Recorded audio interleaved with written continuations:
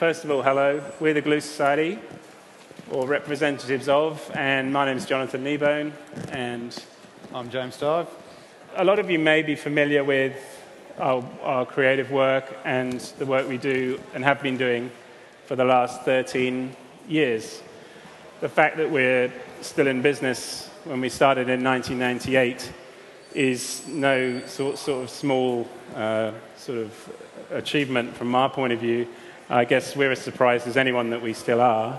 But what I thought today would be good to talk about, rather than just show you, here's something we did, here's something we did, is try and demonstrate how the work we've ended up making has been influenced by some of the decisions that we've made as a business. Now, creative people are not necessarily most recognized for being brilliant business people.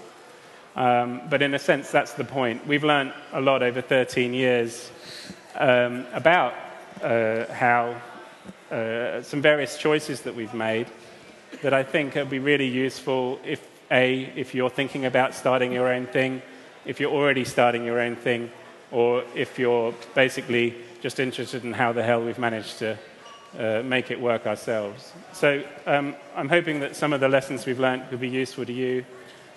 Certainly, if we'd known now what if we'd known then what we know now, we might have got to where we are now a lot quicker. But the first thing, I suppose, is most people end up, when they're in a creative profession, they end up employed.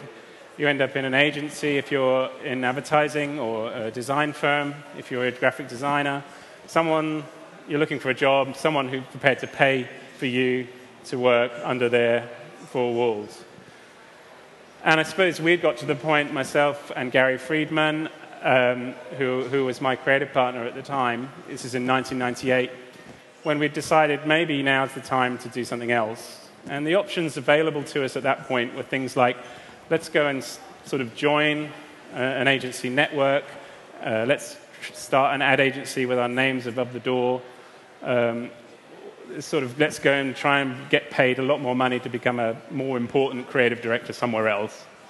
And all of those options felt like they were going to somehow remove us from what we really wanted to do, which is more creative work, which we had more creative control over. So we kind of then realized that maybe the thing we needed to do was become self-employed, which is in itself a scary decision, because you're basically waiting for yourself to pay yourself, or trying to find someone who's prepared to pay you to do what you want to do. The thing that basically inspired us to think we were capable of doing this was a project we did when we were employed at Y&R, and this was something we did in 1997. It was a project called Knowledge Keeps Like Fish, and the brief we got was from Lachlan Murdoch, who was at the time running the Australian newspaper, and he had it a bee in his bonnet about the fact that most print advertising was really bad and not good enough, and he was saying it was bringing down the quality of his newspapers. Kind of brave thing to say, that the advertising was making his product not as good as it could be.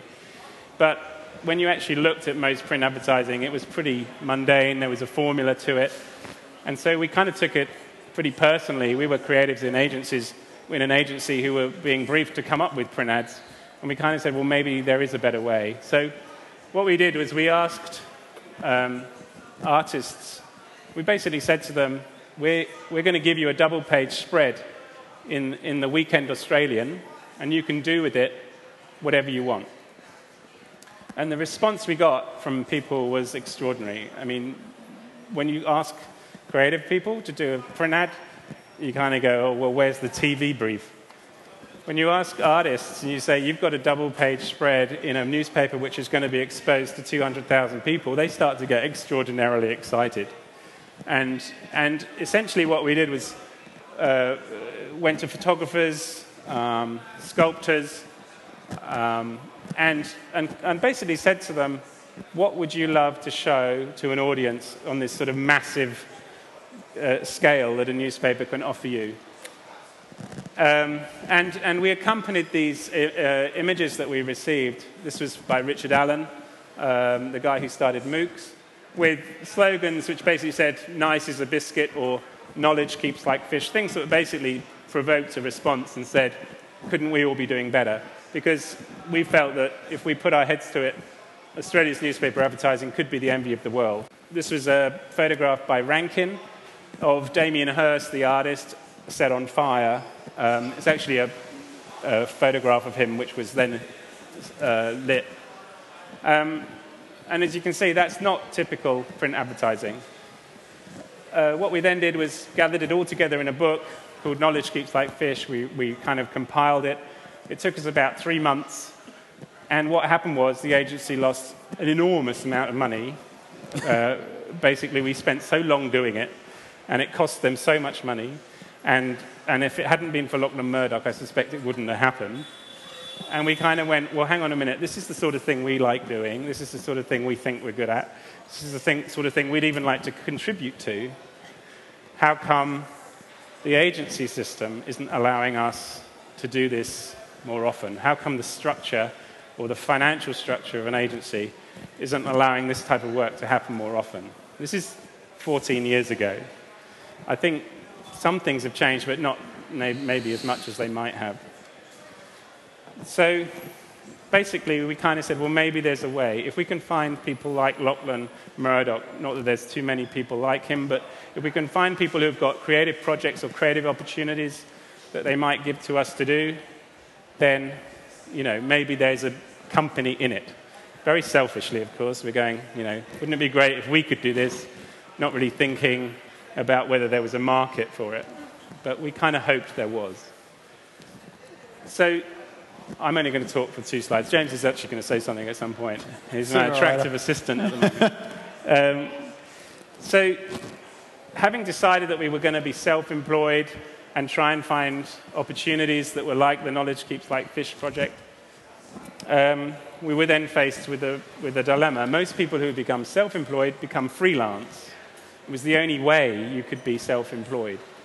Now, being freelance is a really difficult thing as a creative person. You basically are a paid gun.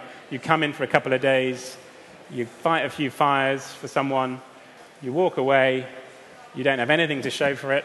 The agency doesn't have anything to show for it other than having written you a check, and it's just a really nasty state of affairs. Unfortunately. I mean, you kind of, maybe it pays the odd bill, but it doesn't get you anywhere. You don't have anything to show for it. And we kind of felt like this would be the worst possible thing to do. But we also felt there must be a way that we could sort of creatively manage ourselves so that we could be useful to people and get paid for it. And the way we decided to do that was to become a brand. We basically turned ourselves into a product, and we ended up calling ourselves the Glue Society. It's an extremely long story as to why we ended up calling ourselves that. The main answer I give is when anyone says why, is all the other names were really bad. We had Stick, Amen, Brown Study, the Blood Committee, Cancer. As you can see, we probably got it right with the Glue Society. And having established ourselves as a brand, we could then say to someone, why don't you employ us to solve this problem for you and give us the responsibility of the whole project? So we kind of went to creative directors and said, we'd really like to do a project for you, but we don't want to work on it for 2 days. We don't want to work on it for 4 days and have nothing to show for it. We want you to give us responsibility for solving this entire problem, and you can pay us to do that, and we'll gladly take responsibility. And because we called ourselves a brand, everyone kind of went, oh, that's a bit weird. Maybe they're onto something. We'll let them get away, but let's just give them a go. The first job we got was from Hong Kong, and we were there for 3 months. That's how much the kind of idea, we set ourselves up for something where we thought, rather than doing a few days' work, we ended up there for 3 months. We helped BBDO in Hong Kong do a pitch for a phone company called Sunday. It was like Orange. It kind of had one of those weird names. There was a lot of other rival phone companies in Hong Kong at the time. There was even a brand called Monday. It was just really bizarre what was going on. We decided to say that Sunday was celebrate how good a name it was. In fact, it's a really good company. By being with this phone company, it makes you feel really good. It makes you feel like it's Sunday, which is the best day of the week. Instantly, Monday went out of business because all of their comparisons were, oh, our product feels a bit like Monday, which was like really bad. So these ads basically ran. I just used my phone in Beijing, and it made me feel like this. I got a mobile phone to get a new bargain on a TV. It made me feel like this. And I just got out of a traffic jam by using my mobile phone. It made me feel like this. So the ads were basically designed to make you feel like the company was going to make you feel. This sort of approach, I think, there's been subsequent bits of work that have been quite similar since this, but at the time, it was the first time someone had sort of gone out and said, we want our advertising to feel like the product makes you feel. So that was the first project we did. But having adopted the project approach, it also allowed us to work with clients as well. Yeah, and so for instance, a client that we've had for a long time now, sort of right since the start, was Elle Macpherson Intimates. And they came to us with a rather sort of unique problem in the fact that Elle Macpherson had been the figure of Elle Macpherson Intimates for years and years. But Elle was getting older and decided that basically she wasn't the right person for the job to be displaying the underwear anymore. So we had to create a series of print ads of models, but the catch was we weren't allowed to show their faces or their heads because we wanted to keep the illusion that perhaps it might be Elle, perhaps it might not be, but basically not bring attention or have a new face to the brand. So it's quite a challenging brief, but it kind of ended up in a series of basically about voyeurism, and we shot it with Rankin. So there's a series of ads basically all around voyeurism, and they caused quite a stir at the time, didn't they, Joe? Yeah. We made TV spots which ran as well, which ran for about 10 seconds on TV, and literally it was just a handheld camera peering through doorways and gaps. And then the interesting thing about a project of that scale is that it was something that we could manage without additional support from other people. It was a fashion brand. There was a very most fashion brands are very tight in terms of finance. And the dynamic was basically, here's the marketing person, here's the creative team, here's the photographer, let's go and have some fun. So it's interesting that this type of project is the sort of thing we ended up inheriting early on. Because when we started, again, as naive creatives who don't know how to run a business, one of the questions we got asked by Robert Saville, who started Mother, was he said, where's your money coming from? Is it coming from ad agencies or is it going to come from clients? Because that's a key decision you need to make. It actually remains a question we still haven't answered because we actually do both, which is something that makes us extremely unique, and it's partly something I just wanted to explain. Because we do projects and we don't want to have permanent client relationships, we therefore don't need the infrastructure to manage those relationships. I mean, that's what ad agencies are great at. They're really good at having relationships with clients. All we ever wanted to do was the creative bit. All we ever really could afford was to pay for the creative staff, if you like. We didn't really, we weren't business-minded enough to think that we would be able to raise enough money to employ people to manage a relationship so that we could build an agency. It sort of wasn't what our speciality was or what our interest was. So this is just to show that having made a decision to work only on projects, we ended up with projects that were kind of either too small that an agency wouldn't be interested in them from clients, or if they suddenly became very big, then we needed the extra help of an ad agency to basically liaise with, partner with, do the strategy, do all the things that we're not very good at. And I think a really good example of a smaller client who doesn't need the big services of an ad agency, doesn't need to pay all the bills that requires, was the partnership we did with the Chasers War and Everything. They came to us in true Chaser style and wanted to create as much trouble as possible, advertise their new upcoming series. They were almost proud of the fact that they were completely broke. I think they only had $5,000, but wanted to get as much bang for their buck as possible. So taking the idea of having no money at all, we came up with an idea of advertising their new show on the world's cheapest billboards. So we set about finding, in fact, where the world's cheapest billboards were, and this one was in Iceland. Then we had Estonia, which by law you have to have the translation beneath if it's in English. India. This one was hand-painted, which was quite brilliant because the deal is they'll promise you 80% likeness to your photo, but no more. And then last but not least, we put one up in Baghdad in Iraq. And how we managed to get these type of images, we managed to get BBC correspondents involved who managed to get out and photograph these billboards. So this particular site cost us $400 for a month.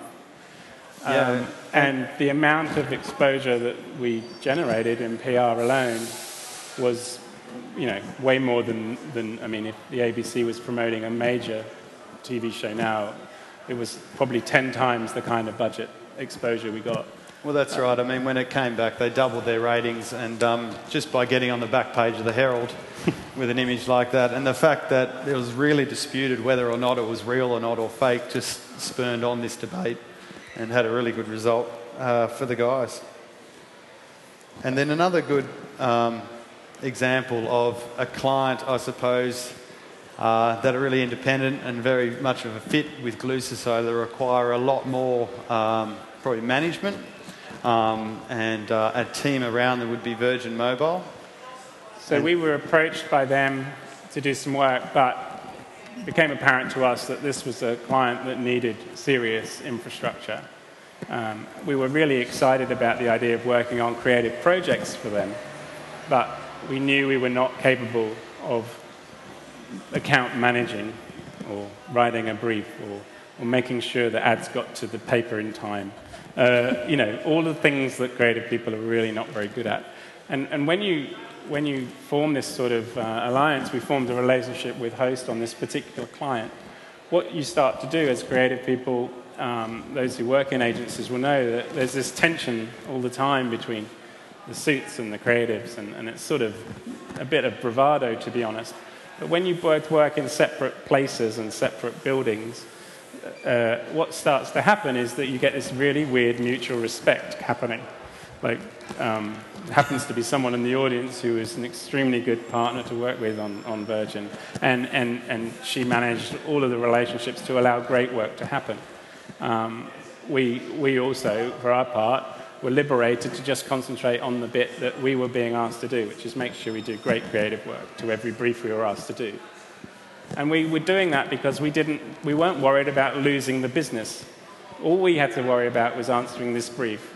It was the agency's problem if the client got edgy or nervy. All we had to worry about was doing a good creative solution to this particular project. So this is probably the most famous piece of work we did for Virgin. Hello, I'm Warren. I'm looking for a lady or similar. How much for love, you ask?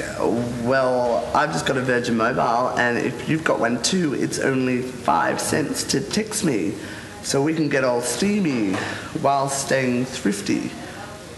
So over to you, ladies. 5-cent text, Virgin to Virgin. Was that raunchy enough? Just the simple act of putting a phone number on that ad. We basically got 1 million phone calls, texts in response to the ad. He got marriage proposals. This character just went crazy. We realized that in the subsequent campaigns, which if you're not aware of, you can find on either the ad agency Host's website or on some of them are on ours. Essentially, what started to happen was by a phone company giving you a chance to interact with its creative work, just made absolute sense. I mean, that's what they're in business to do, encourage people to ring and text each other. And this is now sort of, again, feels very old-fashioned in a way, just to have a phone number on it. I mean, where's the website? But this was before YouTube. So, I think now even, the campaign would have probably had even more impact than it did then. So just before James shows you some more work in this that relates to this point, one of the key things you realize by not having permanent clients and permanent client relationships is that your company is never going to be worth anything. No one's going to be interested in buying the Glue Society. I guarantee it. I mean, we basically, all we are is a bunch of creative people who like to do creative work. There's nothing that we do that has attracted any value to our business other than who we are. I mean, we might sell the odd T-shirt we've designed, but the point is, an ad agency becomes valuable because of the relationships it has with its clients. It makes billings, and we're in this. This is the business side of what's shaped who we are and what we do. We took the kind of creative decision, if you like, to never be worth something. We felt that we were going to enjoy our lives more if we were independent. So we're not working for anyone, we're just working for ourselves. We've got creative control over what we do. And also, independence really means that you are not on a retainer with anyone, that you're not, if you like, at the beck and call of anyone who's paying you to service them. We only work on a project basis. And having made that decision, it started to really influence the type of projects we got asked to do. That's right. Like, just to show a brief range of the kind of works that kind of independence brings is like this one's from an agency for a fashion brand called Marks to do a fashion shoot. And this is the work we did, a series. This was a couple of years ago, Advertise Yourself. These posters ran in ad shells. And basically, the whole idea was that as you walk past, you become the subject of the ad, all the type's deliberately backwards. We haven't got the slide the wrong way around here. This is like, worth pointing out. Shame my age. Your slides. And then a good example of something almost from left of field because of the kind of work that we can do and are able to take on was a brief from Levi's. Basically, the brief was to reinterpret the rebellion of Levi's jeans, of wearing jeans, and to sort of reinterpret the classic stitching. I'll just give a brief little warning if there's a little bit of nudity and if you're slightly squeamish for the next slide, look away. But what we did for this project, we got a performance artist who had the iconic stitch stitched into a bottom, and we recorded the whole thing. It looks a lot worse than it actually was, but so they're the kind of things we can deliver on briefs like that. And then next up, and this shows sort of how far we can go in the fact that we can now sort of take on our own creative whims as well. This is a project that the Glue Society were really keen to make happen, and this happened in 2006 for Sculpture by the Sea. It was called Hot with a Chance of a Late Storm, and this was, this was built and, funded by ourselves just because, we can make this part of our daily jobs. So the melted ice cream truck, which was a big hit, it was almost loved to death. It doesn't look the same these days, but it was massive, carved out of foam, basically built like a houseboat, foam with polyurethane on top and then painted to look like it melted in the hot day sun. This was in Tamarama, the people that didn't see it, and it was specifically designed, James designed this so that it actually worked perfectly in that particular spot. And we actually designed it so it could never be displayed anywhere else. and there was some music playing which was suitably, fast and slow, with green sleeves. Which also got complaints from the neighbours at 2 a.m, I think, because it didn't turn off. But what happened as a result of, I guess what we're saying is this type of work became possible because of the decision to remain independent and to choose what projects we were working on. The next slide is really talking about another decision that influenced us enormously. It had far bigger implications later on than we realised at the time. But most people in agencies, your job is to get paid to come up with ideas, to simply originate a concept, and then normally there's a whole process to find the best people out there to execute those ideas for you or to collaborate with you on making them. I guess isolating ourselves from that system and kind of also thinking a little bit about revenue, we thought, well, who's the best people to execute our idea? And we took the rather sort of egotistical step to say, well, we are. We should direct all our own scripts. We can make it part of what we do. And we just wanted to get our hands dirty because there's that sense sometimes, just how creative am I being? In an employment situation, am I being as creative as I am capable of? And so it started off as a sort of challenge to ourselves, but then it ultimately became part of what we do. And then as the directing of our own jobs continued, the ones we wrote, then a question became raised of should we direct other people's work as well? So spots that other people have written. And in the end, we decided that also would be a good idea for Glue Society to take on directing jobs because we could of advertising agencies and who wanted to get us as just purely directors. So over time, we're now represented by Revolver in Sydney. We've got Gary's now in New York, who's represented by Park Pictures over there, and so we do a lot of work now, also for parties who write them, and then we get to direct them as well. The great thing about working for other agencies internationally is their budgets are much better. So there's just a couple more sort of learnings, I guess, that we've had, really. One is what we've realised is that we're in an unusual place and more often than not, we're sort of breaking new ground in terms of what we're trying to do and what we'd be interested in doing. In terms of the projects we're getting asked to do. So from time to time, it sort of makes sense to us to try and egg that along a bit by doing things like making music videos that have a particular style. And so we invest in them and make them, and that actually ends up influencing the kind of job we get asked to then do. It's happened with the art as well, as you'll see, James. A project another self-initiated project that we took on, and an artwork we did for Contemporary Art Fair in Miami, was a series called God's Eye View. The whole concept behind it was basically recreating biblical stories as seen by satellite imagery. So this is an example of, for instance, Moses parting the seas, but seen from digital imagery. So over about 6 weeks, these are all real satellite images. In this one, there's parts of Niagara Falls, the Red Sea, desert. There is Moses in there too in red, if you look really closely.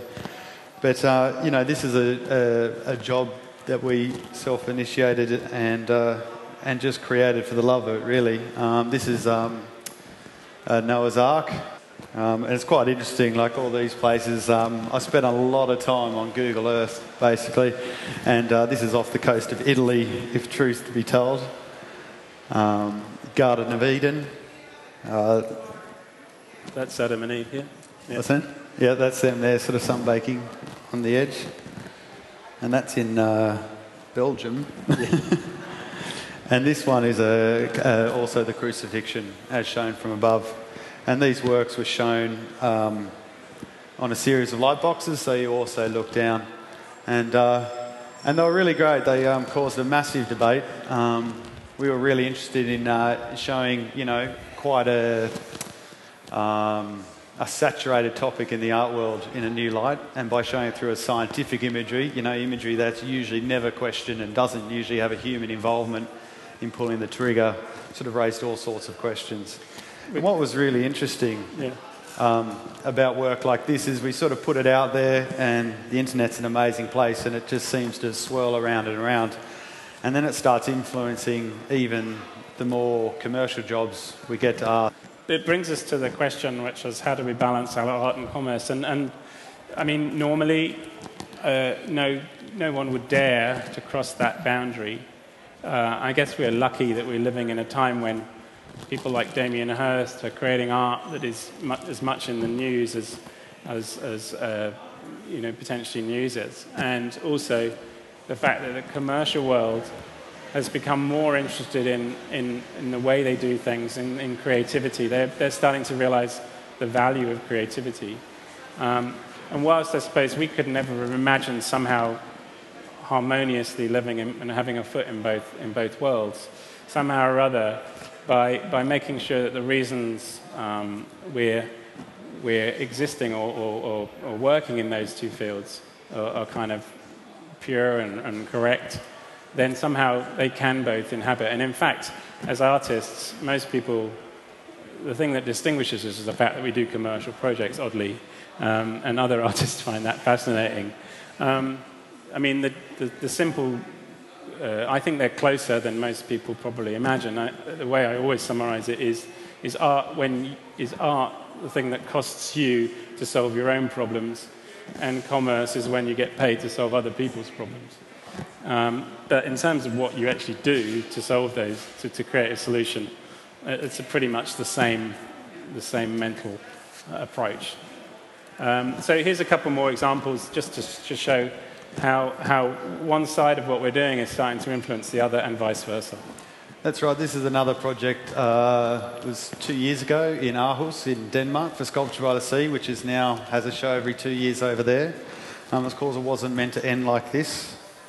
And we we literally got a 25-ton digger that buried itself by its own hand. I think it ended up at 310 tons of dirt. Yeah. We estimated 90. But then, projects like this, again, like God's Eye View, attract interest, and then they start blurring the line between the two. I think another thing we noticed is that, certainly could apply this to ourselves from many years ago, is that we kind of sensed when we were in an ad agency, we were trying to make enough money so that one day we could stop working in advertising and do all the things we wanted to do. Like maybe start our own olive oil label, or go and start our own vineyard, or maybe launch our own brand of water, or go and mould bread tags into bits of weird sculpture. All the things that you kind of say, well, one day I'm going to have enough freedom, time, money, whatever, to just stop this nonsense and go and do what I want to do. And I really think the main driver behind Glue Society was honestly to try and find a way to make a living doing all those things now within the context of advertising. I mean, why should those things not be possible today? Now, I mean, it's really, really hard, but to create an environment where it happens. But all I'm really saying is that if I could have worked all of that out years and years ago and worked out this is the way to do it, then we would have got there a lot quicker. But now we're here. All I can say is it's a really nice place to be, and I'd encourage more and more people to do it. I'm amazed that more and more people don't work the way we do. I mean, it's great for us because it means we've got this sort of weird exclusivity. But many people have set up their own entities and ended up making different decisions to us. But I do think if you can get to the point where working is not a means to an end, but the end in itself, it's a fantastic place to get to. So here's just it's always important to show the work you're doing most recently, because this is stuff that we've never showed to anyone publicly, and so be the judge of whether things are getting better or worse. This is a project I've literally just got back from Denmark doing.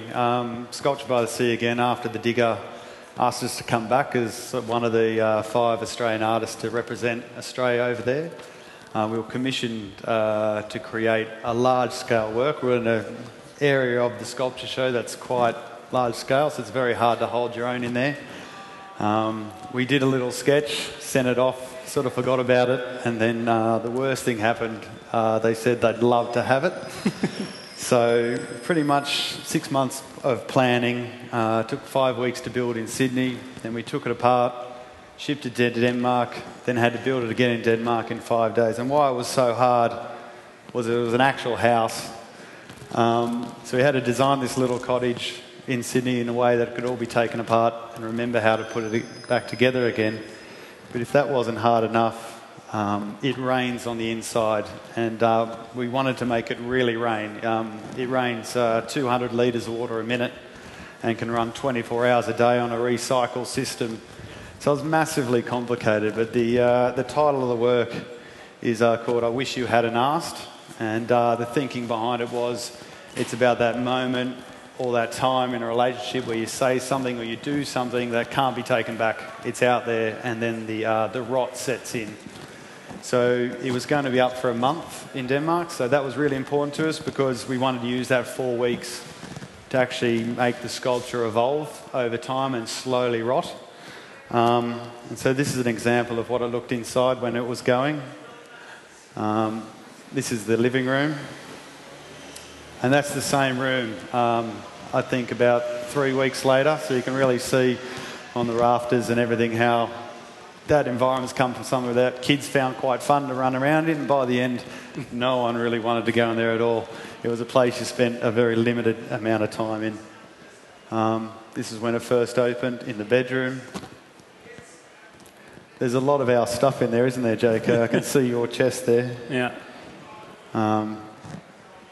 And as over time it evolved, as kids and people moved things around, and it just slowly became a more sodden place you'd rather not be. So I can say this because it was basically James' project, but we actually got the major art prize in Denmark, and so it's a fantastic achievement. We're really thrilled with it. The other things that we're working on now, this is something that we're really excited about. We're going to start producing and directing an online, basically TV show, but it's only going to run online. So it's called Watch with Mother. It's a horror show in sketch format. It will be out next March, but we're hoping to release the trailer in December. So I'd love to make sure that you guys hear about it first. So send us an email or whatever, and we'll make sure you're the first to see it. So just in summary, if you ask us what is the Glue Society, this is the weird, long answer we'd have to give you. The Glue Society is an independent, self-employed, creative collective specializing in self-initiated and collaborative project-based art and commercial ideas and executions as an end in itself.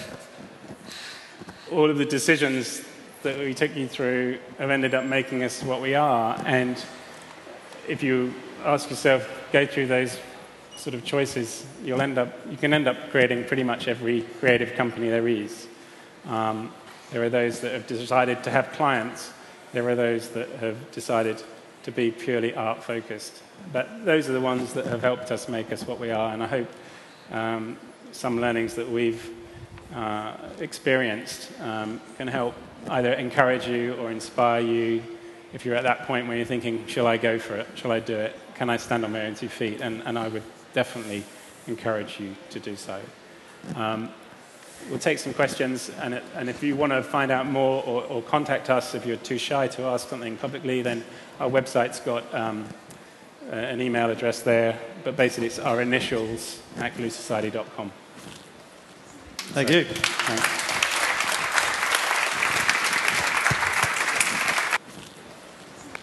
Thanks very much for sharing. That was very insightful and quite inspiring in terms of sort of marrying art and commercial projects and your own projects of interest. One question that I have working in marketing is, with tightening kind of, I suppose, agency rosters and more clients looking for ROI and the general global climate that we're in. How do you guys, in your particular niche, ride through the ups and downs and the particular down that we've just had? How do you, just work dry up, or are you sustainable, I suppose? The short answer is we've been extremely lucky. I think Australia's been extremely lucky, really, in the sense that I don't think we've noticed the dramatic rise and fall in London. I mean, certainly in terms of scripts to direct that we've been getting from London and America, it's definitely decreased. The simple answer is that we've ended up in a situation where there are more than one income streams for us. It certainly wasn't by design. This is just how it's ended up being. But because we have the opportunity to do small projects for clients, we have the opportunity to work for agencies for their bigger clients. We have the opportunity to direct our own work, to direct other people's work, to create something that itself raises revenue. Essentially, that keeps us busy. The thing that's probably helped us is that we've ended up remaining really quite small. I mean, essentially, the number of people our company can self-employ, if you like, is dictated by how much we can earn. Or any profit we make goes into our art projects or other funded stuff. And so it's a really easy equation. We haven't had to lose anyone yet in terms of sort of, who hasn't wanted to go elsewhere anyway. I'm pretty sure that's true over 13 years. So at the moment, touch wood, it's been pretty consistent. And I can, to reassure people, I can remember the day when I was completely stressed about whether we would have a job on next week or next month. And all I can say is that, as with the best agencies or the best design companies, if you've got work out there that people find interesting, then somehow or other, someone finds your door and gets in touch. Those emails or phone calls are the things that keep you alive, really. But we haven't gone out and marketed ourselves other than doing talks like this, I suppose. But if you've got a project, either ask your agency to see if we could be helpful, or we'd love to talk. Hi there. Oh, g'day guys. That was really awesome. Were you guys all friends when you started out? Are you all mates? Have you had other collaborators join? And I guess, how do you decide what's a Glue Society project? And do you do external projects that you go, this isn't part of what we're all about? And does that ego thing?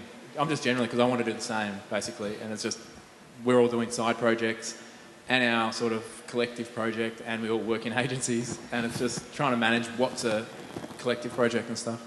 Yeah, I think first part of questions, we're definitely all friends. A couple of us been there longer than others. JK and Gary have been there right from the start. But, the latest group of guys, we've probably all been together for about most of us have been there for 5-6 years. And you tend to not leave.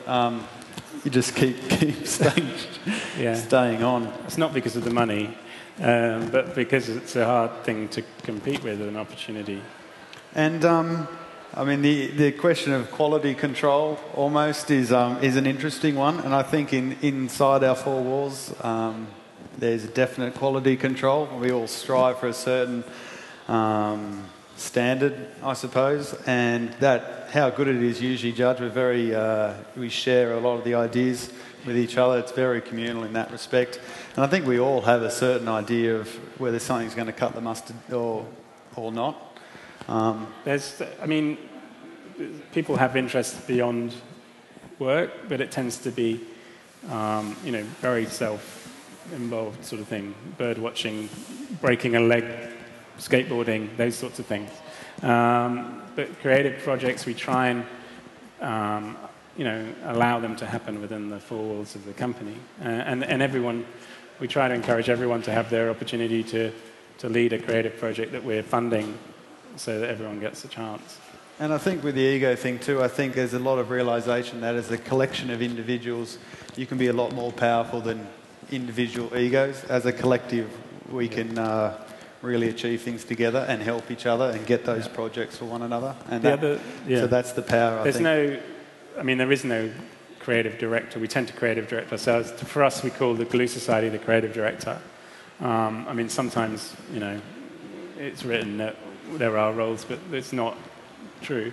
The way we make it easy for ourselves, actually, is by doing things that no one's done before, so no one knows whether we're really shit or good no one at can be right. So by doing stuff that none of us have done before, we kind of we convince ourselves that we're doing okay. We're all in the deep end. But definitely encourage you. If you want to have a coffee or something to talk more, then more than happy to. Hey guys, thanks very much. No worries. My question is, outside of your own work, what's kind of surprising you at the moment in terms of creative work and commercial work that's coming together? Like, what are you inspired by? Personally, I love what's happening in Argentina. I just think the way that they think about the world is fascinating. And the reason that working on the 1882 job was so exciting was that they were genuinely thinking of things that we would love to have thought of.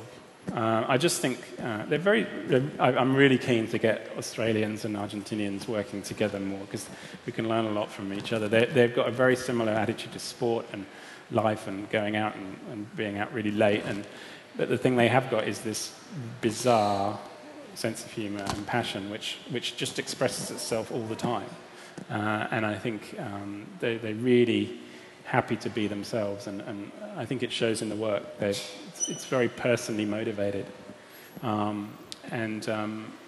So definitely from there. And I'd say you're starting to see similar things where, Wyden and Kennedy, there's definitely some very strong creative personalities that are kind of being allowed to just get on with it, if you see what I mean. I think where there's creative freedom, there's the best stuff. And those tend to be the most exciting. The buzz companies, I guess. But otherwise, I'd say New Zealand, client-wise, I reckon they're really ambitious and doing some great stuff too. And it's sort of interesting you bring up like Argentina and New Zealand, because I've been having a similar thing of, say, going to Denmark and building a raining house, just immersing yourself in a completely different creative culture, especially amongst a bunch of artists. I really sort of thrive, I suppose, on being out of my depth, out of a comfort zone. Like, you can get quite insular in your creative, your creative output, and you can be very good at that. But I quite like, jack of all trades probably isn't the right word, but just trying to, put your hand to everything you can as a creative person, and just try not to be too defined by what you do.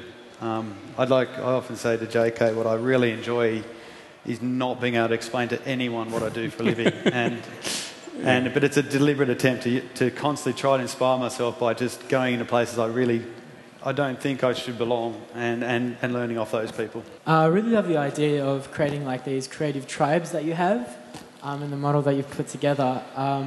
I think it's empowered the creative a little bit more, and so they don't feel so restricted by the suits and the briefs. And then there's that mutual respect. Do you think, as a trend, you might see other agencies starting to outsource their work to empower creatives a little bit more? I think it makes sense, actually. I mean, there's obviously, it depends on how many, I suppose, clients buy into that approach. But, certainly companies like The Hallway and Host and companies like that, I would say, are demonstrating that by being different, you attract a different type of client who's interested. To sell the model a little bit, the great thing for us is that whenever we work with an agency like that, the client has actually said, we would like the Glue Society to do the creative work. We're being actively chosen to be part of that, to work on that project. And in a way, that's the biggest shame of working sometimes within a more conventional setup. Clients tend to get who they're given. There's no desire to sort of say, I'd really love it if you worked with these guys, or do you want to see what work they've done before? I mean, unless there's exceptions. Clems in Melbourne is, obviously doing fantastic work. But I think as a model, it makes a lot of sense. And some people like the protection that comes from, and other people thrive on the independence. So I can't say absolutely imperative that agencies sack their creative departments, because it just wouldn't work like that. There's certain people it works. And if that's your temperament, then it forces you to just grow up a little bit, I suppose, and make sure that you're not letting anyone down. Quite a few of us probably work in advertising, and you would say that the client obviously is imperative to the business. As probably Sydney is one of those best little hot shops, at what stage do you say to the client, well, no, the work that you want us to do is just not what the Glue Society does, knowing that you're also saying no to quite a bit of money? At what stage do you kind of, being an independent little agent and not having that constant little stream of those regular clients, at what stage do you say, thanks guys, but that's not for us? Well, usually we won't start something unless we've already decided that we are the right people. If we present something that's genuinely outside of someone's comfort zone, then I don't think we've done our job properly. If you're given a project to do and you're being chosen by a client to do that project, then really you're there to come. You basically have the same agenda. So all I can say is it very rarely happens. I know that sounds ridiculous, but it's rare that we're in a situation that if we get asked to do a project, we don't end up seeing it happen. The only times it has happened is when the client already knows what they want. And if a client already knows what work they want, then we're not the right people. In a way, just go and get someone to do it. That's the only time and that's probably count on, maybe 10,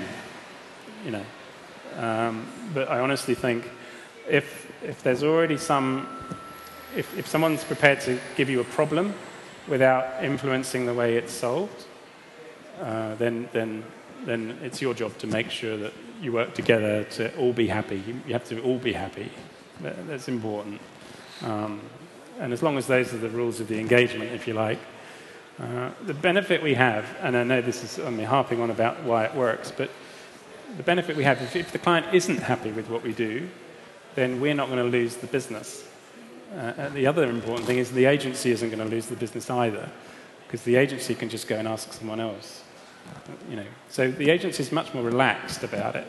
If we present something that the client doesn't like, they haven't got to suddenly panic and go, oh my God, we're going to lose $25 million worth of billings, because it's structured such that the relationship's really strong. It's just how the hell we're going to solve the problem. Every single idea that we have is born out of the problem we're given. Whether it's because there's too little money, someone wants a massive logo, they want a branding idea in the ad. Honestly, whatever the problem is, the idea is staring you in the face usually. It's usually born out of the real bugger of a mandate.